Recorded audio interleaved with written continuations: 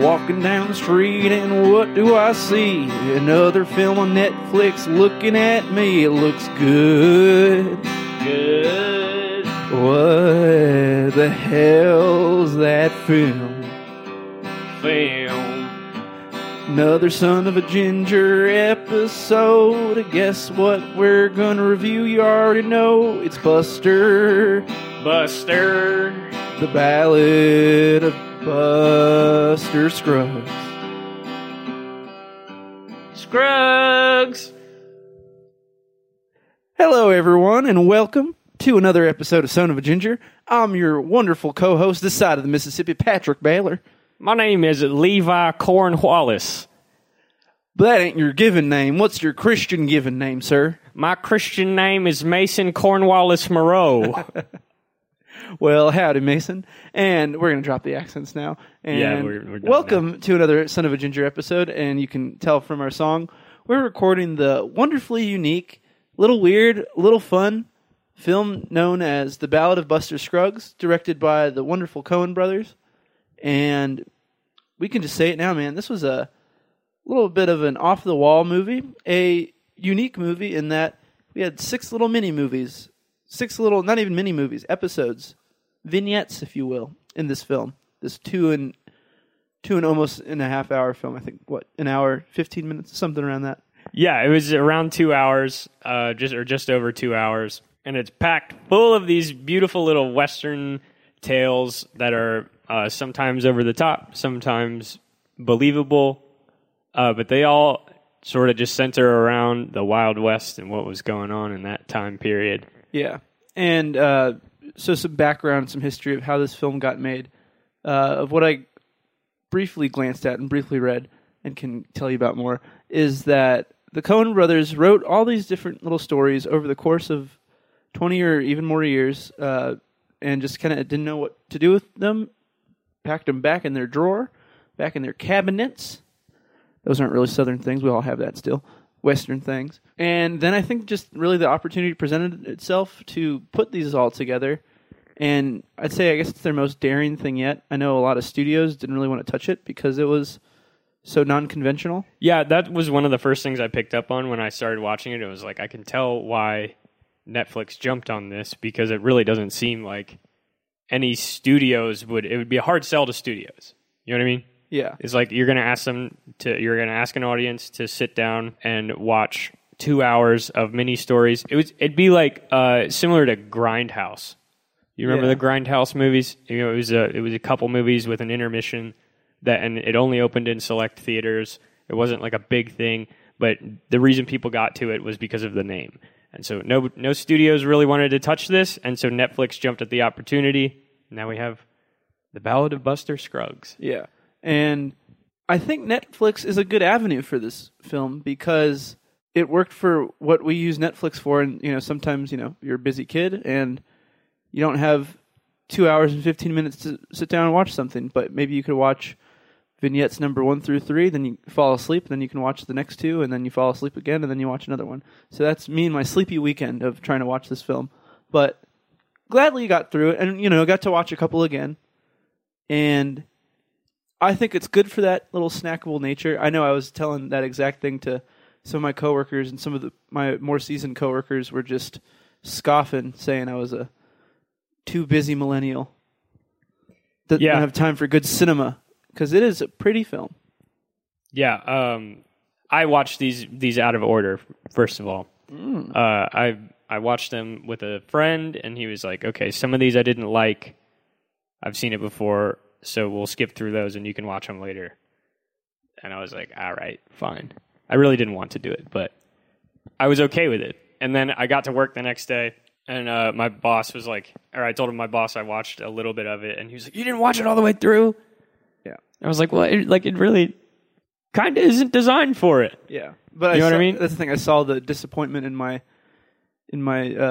coworkers' faces as I told them that. So was inspired to watch the rest all the way through, and then maybe watch some again. But I'm not trying to watch a 2.5 hour movie again all the way through. But I understand why, because I think it's a certain like mindset you get in. You know, you really feel like at least by the last one that you are in the Old West, and you kind of like fit in, and especially with the sixth one being like just in a car, you kind of feel like you're in that car ride, you know? Yeah, I'm getting a little bit of deja vu back to when The Walking Dead was so super popular, and we used to playing Nazi zombies, and zombies were everywhere for a good 8 months. Zombies were just dominating pop culture. Yeah. Right now, it's totally about the Western. Yep. And so, like, I'm just in this Western mood all the time. I'm using a cowboy. Cowpoke. I'm using a cowpoke accent to say funny things. And it's just a fun time. I mean, like, and obviously the big other piece of media that's coming out that is also on our PS4 is readily available is Red Dead Redemption 2. Red Dead Redemption 2. We've been playing a lot of that. Oh yes, son. This episode's not about that, but I just want to take a moment to say that game is incredible. It's a lot of fun, and because it's a lot of fun, and I think because of playing it, like I can understand and am immersed more in the film. Because I think I never knew what some of that's a big word. Colloquialisms. These colloquialisms that they say in the game, and just their way of life, I understood immediately because in Buster Scruggs, because I felt like a cowboy in there, and I just felt like, hey, I'm Arthur Morgan, and here, this Buster Scruggs universe too, Exactly. Yeah. I mean, like, I've been really digging Westerns leading up to Red Dead Redemption 2. I was watching like 3:10 to Yuma because I just wanted to get in that Western mood. And I've sort of grown this appreciation for the genre. And seeing this one was like a brand new take on it. It was comedic, sort of like Blazing Saddles made by Tarantino. Like, yeah. That's how I could describe it. But I don't want to take the originality away from the Coen brothers at the same time. You know what I mean? I don't want to say that they're copying another filmmaker. Because they are so original. I think I just like the thing that the Coen brothers, I think they've committed to it purposely, of going drama, comedic. Yeah. And this one kind of does that. It's a mixture of all of them. Yeah, and then it does that, I wouldn't say with the order, but I think I'd say we get 3 more funnier ones and then 3 more serious ones of these 6 vignettes in this film. Yeah, but even the serious ones though have a little bit of a lightheartedness. Like, this whole movie is sort of a romp. Yeah, right. It's you can tell the actors are having fun making it. Mm-hmm. The way the sets are built, they all are like the traditional 2D house sets. At least some of them are like the thing that comes to mind is James Franco's vignette where he's standing outside of a bank. You can totally tell that is a wooden wall, and they make light of it, and like it's so obvious, and that's what makes it funny to watch. And so they just say it's also an ode to filmmaking in that way, where they're just like it's in the same way that people want to use film or practical effects, like they want to preserve the technique used. It's a good way to sort of say, like, hey, this is the vibe we want our movie to have. Like, we don't care if it doesn't look good. Yeah, it's classic, man. It's a classic style, and it's familiar, and some more senior people watching it can just, like, respect and be like, oh, I remember those times. Those were nice, weren't they? And what's awesome about Westerns is that they exist in a world that's fully realized and just as much as Star Wars or Indiana Jones or Mad Max. Yeah, the universe has been created. It occurs in, or it has roots in actual history and actual things that went on. There obviously the Buster Scruggs short, and many of these shorts have some like Hollywood movie magic, but that's on purpose. Yeah. Right. Yeah, and like we were saying, that movie magic I think can just make you more immersed in this little cinematic world they're weaving that they've actualized, and has made it so fun to watch because it made that romp so rompy. Since we have these 6, I want to ask, do you have a favorite or a least favorite of these 6? You can start that Meal Ticket was my least favorite one. I found it very boring and repetitive, and I lost interest very quickly. And so when we were watching that was the film that I fell asleep to. it had its little arc, it had the climactic point, it had all the story structure that you needed, but it was just a couple minutes too long. You know what I mean? They could have cut it down and gotten the same point across. And ultimately, the stories surrounding it were just much more engaging. And so they push it down even further, in my opinion. Meal Ticket was definitely a more tragic one of any of them. Actually, it wasn't the most tragic, though, but a tragic one. And yeah, they could have made it 3 minutes. Not even 3 minutes. They could have made it 2 minutes, Because here is me going to describe it right now. A skilled orator that has no limbs is taken around many towns by Liam Neeson, and each town they get to is less and less engaged in everything, and Liam Neeson just thinks, well, how can I get the next thing that gets more butts in the seats and gets money? And then at one town he sees a chicken do math, and then he drowns his limbless friend. The end. So how long was that? Because he bought a chicken that can do math. Yeah, because he bought a chicken that can do math. So yeah, I don't know how long that was, but that's the third vignette in a nutshell.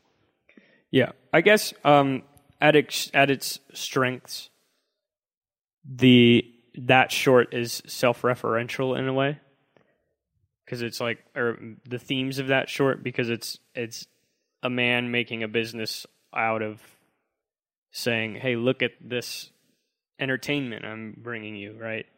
And he tragically makes the wrong choice and is forced to pay the consequences, right? Whatever. Those consequences of what? His choice of the limbless guy not getting the most butts in the seats? He sacrificed art for a quick buck. Yeah, you're right. Right? Because, that's the one thing of this guy, played by this limbless character, played by Harry Melling, a.k.a. Dudley Dursley from the Harry Potter franchise. Oh, no way. Yeah. Dang. But he's a good actor. I had seen him as the highest, one of the highest rising IMDb actors, and saw that he was familiar. And it was like, oh, that's that guy. Oh, wait, he's Dudley. Yeah, I definitely recognize him. That's crazy, man. Yeah. My favorite one was definitely All Gold Canyon. The story of a prospector, an old man. He's kind of coming to his last years. He's come out to the wilderness to find gold in the hills. Yeah, Mr. Pocket. Mr. Pocket. And that was Tom Waits playing that prospector. Tom Waits. Crazy. Yeah, and he played it perfectly in the most Tom Waitsy way he can. I feel like he didn't really do that much acting. Fun fact, the part Heath Ledger's Joker was loosely based off of Tom Waits. Huh. I've been waiting to hear that fact. Ha ha, old chap. Yes, we have good fun on this podcast. A real good rib tickler for you there. Oh, that tickled my bones, and yeah, man. Edit this out. Story-wise, I thought All Gold Canyon, the fourth one, I think was the most drawing. I totally felt just the mind frame that this kooky prospector was in, and I really felt for him when this dude just, after it seemed like 10, 15 minutes of just mining for this Mr. Pocket, once he gets held up, I really felt sad for him, and I felt like I got cheated out of all my work in watching all that, and it's like, oh man, getting robbed, literally. It's the one that felt to me like a short story the most, like a short story in a book of short stories. Yeah. You know what I mean? And that's the overarching premise of this movie, is that they're all in a book being read to us, right? And I think that one felt the most like I could have been reading the same story in a book and had the same imagery and felt the same way, and it would have transferred completely over. I totally could see that in a picture book. And hey, I'd buy that picture book. In the best way possible. Yeah. I don't mean to say that it would be better as a book. But you know how to read. I do know how to read, yes. I think my favorites, we just watched it again, so, recency, maybe. I like All Gold Canyon, but I think just the first one, Ballad of Buster Scruggs, was like the coolest one. It was the most filmy one. Tim Blake Nelson is a star. I felt like this was written for him, and this was just a good Coen Brothers film partnership. In all the work that Tim Blake Nelson had done for them, and will continue to do so. Yeah, he's a frequent collaborator with the Coen Brothers. He's in many of their films. Yeah, he just plays this little dandy guy that loves to play the guitar, and hey, he knows how to shoot a gun too. He knows how to defend himself. I don't know. He's been known to violate the statutes of man. I love that quote. Statutes of man. The statues of man. He does graffiti and shoots his guns on all the statues that he sees from town to town. My name's Buster Scruggs, and I violate statues. Oh my God. With my pecker.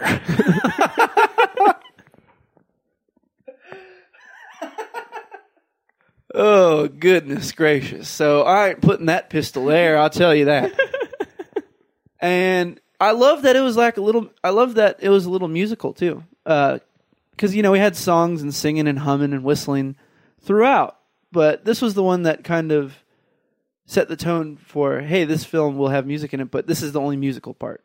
And that was fun. I like a good musical. We were literally singing along to the subtitles.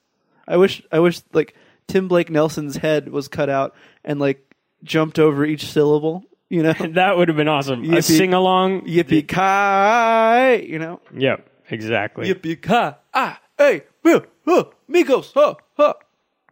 Migos, that's another song you can make. Tim Blake Nelson Jr., ha, ha, ha, ha. He's junior? I think so, maybe. But, and now we're just listing all of them. And then the last one was good. It was interesting. It had the most engaging conversation. Yeah, it had great writing all around. The first one and the last one both had stellar writing. Had the best dialogue written. Yeah, they had the best dialogue. But riddle me this. Yeah. I'm sorry I keep interrupting you. But so riddle me this, though, Mason. How did that one end? I was a little uncertain on, were they being taken to death or something like that? Yes. Okay. I believe that it is that the two bounty hunters were taking these three people on to the next life. Okay. That's what I kind of gathered as well. They never tell you. They don't tell you, but the imagery of everything kind of evoked that, especially when they did glance up briefly to the guy, driving. And he said no. He said he didn't even respond when he said slow the coach down. Well, he looked like the damn Grim Reaper. Oh, right. I forgot about that. Yeah. Not even the damn Grim Reaper. It was just a black cloth rustling through the wind. As it just kept getting darker, too. That's one thing I noticed. They started green, and then it got darker and blacker. Yeah, and I don't even, and just the sides of things, too. Not even in the carriage itself, but just, the sides, when the camera would shake over to what they were passing by. Yeah, the sky went from it seemed green to dark. So yeah, that one was good. It was very intriguing, and you wonder where it's going. Yeah. Now, as we reflect upon it, I understand it a little bit more. But I think maybe during the viewing, I wanted to understand more of where it was going. So maybe this is one where, especially if you watch it again, now kind of knowing things, it might make more sense because they all talk about how they weren't that very good in their lives. One guy was so tedious. One woman thought the world revolved around her. The other dude just seemed not like a cheat, but the French guy, how would you describe him? He was a little bit pompous. Yeah, he was pompous. That's a good word for it. Mm-hmm. I was just thinking that this would be the perfect movie to show someone who's never seen a Coen Brothers movie. Because it is the perfect showcase of their strengths as filmmakers. Great cinematography. The humor and dark humor contrasted with violence. Great cast of actors that they normally get to play in their movies. Yeah. So it has all the trimmings. It has all the makings of a good Coen Brothers movie, and it succeeds. Not on all fronts, but it does succeed, and it's a good showcase. Yeah. Of what makes the Coen Brothers good. And I thought the fifth one as well was the most realized film as well. I think it had the most parts of a Coen Brothers film. The fifth one I'm talking about, The Gal Who Got Rattled. I really enjoyed Zoe Kazan in there, and yeah, it was just a full story. Like, that one I think saw a real beginning, middle, and end. Yes. As opposed to maybe the one with the Prospector, where we kind of saw a beginning and end, kind of. Yeah. I'd say we saw it with all of it, but this was the most well written and actualized. For sure, I'd say. Yeah, I definitely agree with that, and it had multiple parts that sort of weaved through it.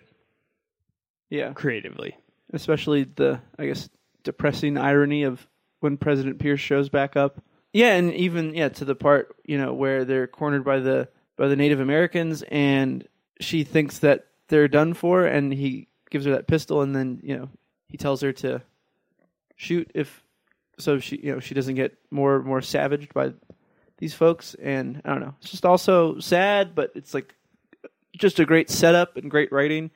Yeah, I guess I would just say this. I think that one was still the most well written, the fifth segment.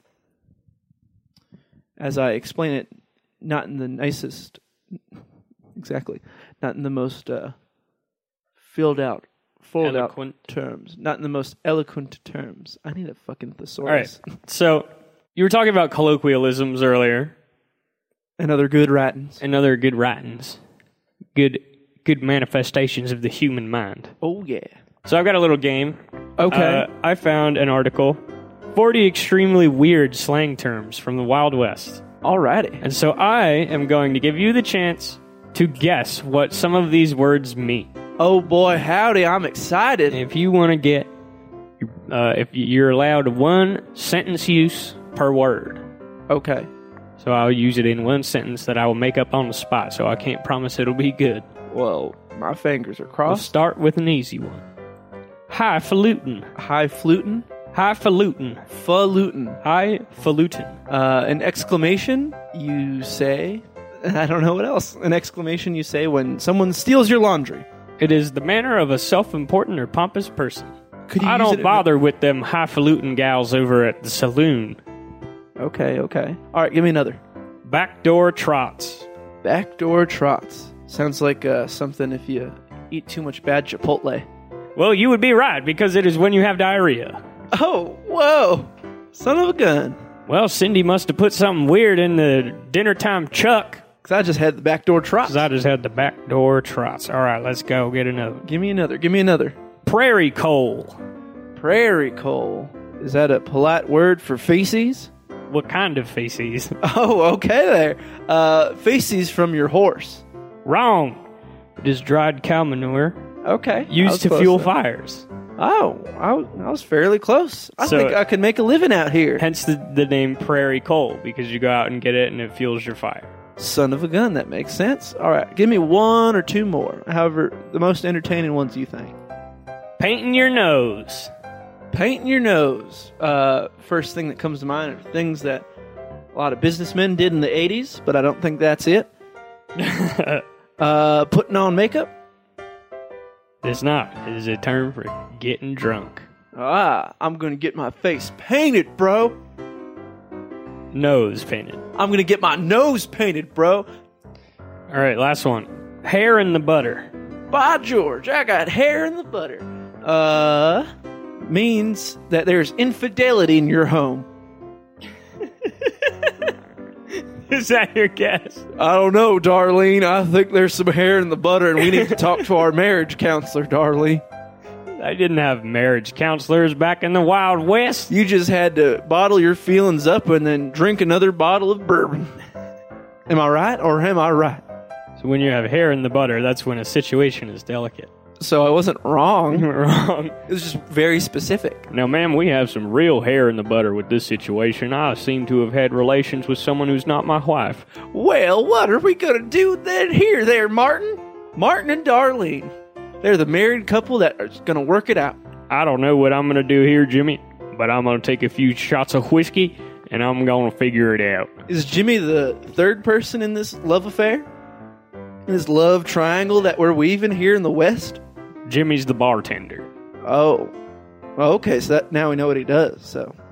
I got you. The Wild West priest. Martin and Jimmy sitting in a tree. What the fuck? All right, that was a good game. Everyone clap. Boy, howdy. Howdy there, Blatherskite. What else do we have to talk about that we didn't? So here's one question that I want to ask before we close out. This will be our closing thoughts question. We've kind of spent a decent amount of time sharing our thoughts on the movie as a whole already. So we'll close with this question. Do you think this movie will be nominated for an Oscar? This movie's weird because it again toes with that line of what is Netflix? Is Netflix in the TV business or are they in the movie business? You know, and I would like to see it registered as a TV movie. I don't know, but then that's still even more competition. So it's just such a unique thing because you know we get episodes within a film, and maybe it can get some Best Picture love. But I think because all 6 are so fragmented, I think votes would be fragmented in either race.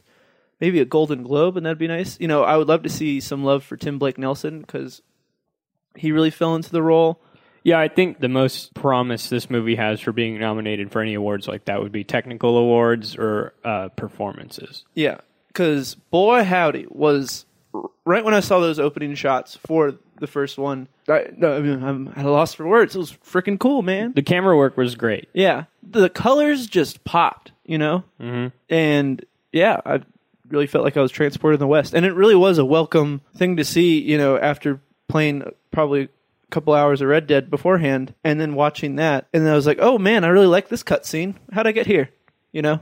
Exactly. You're taken right back. I think this movie was a great treat, a great offering from Netflix for sure. Yeah. You know, you really get your money's worth out of subscribing to Netflix. Yeah. I mean, yeah, it's unique, and I'm glad that Netflix did take a chance on it, and I think it's something that I hope, you know, other streaming services, I think, because I don't think this could exist in a traditional sit-in-a-theater film. Well, it did open in a few theaters. Yeah, but again... you know, so that might be for awards consideration. That's exactly why. You know, that's what we're talking about, and that's what it's for. You know, because otherwise, yeah, I think this exists great on a streaming service, something that you could pick back up on. Because I would have watched it probably throughout a week if these were spliced up into 25-minute episodes each, which they could have been, or like 20-minute episodes. Yeah, definitely. They could have been elongated. Some of the episodes could have been 2 stories. Yeah. Yeah, like it totally could have been a show, not that it doesn't work as a movie. And that's the thing. It has this fluid existence, right? It doesn't really define itself as a movie, but it also doesn't really define itself as something that's TV. But, you know, you can make them your own episodes by, you know, okay, cool, this vignette ended, I'm going to hit the pause button and do my thing. I'll watch this tomorrow or something like that. It's cool to see this succeed, and I think Netflix, will get its competitors to follow suit. In that, you know, this came out, and then beforehand, their TV show, miniseries, Maniac, came out, which plays like a full-blown film. And luckily, you know, they're not making 4.5-hour movie, or like they're not making those monumentous movies anymore because they are hard to watch. You know, we don't have any Once Upon a Time in Americas from like 84 with Robert De Niro. That one clocks in at 4.5 hours. That would be a mini series now. You know, people don't got time to literally spend a literal afternoon in a theater to watch something. As cool as that film probably is, I haven't gotten to see it, so I don't want to knock it.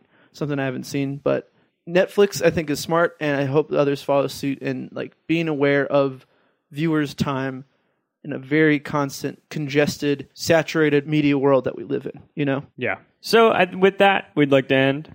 With that, how can the rest of our viewers be congested and saturated with our content? You can ingest and saturate yourselves with our own content by going to Spotify, Apple Podcasts, the Google Play Store, and Stitcher. And with that, it was good shooting, Tex. It was a good time with you, and I hope to do this again next week, because we are guaranteeing that we will do it next week, probably. I'm Sheriff Patrick Baylor. I've been Mason Cornwallis Moreau. And I hope y'all both have a pleasant evening, morning, afternoon, or whatever the hell. Twilight.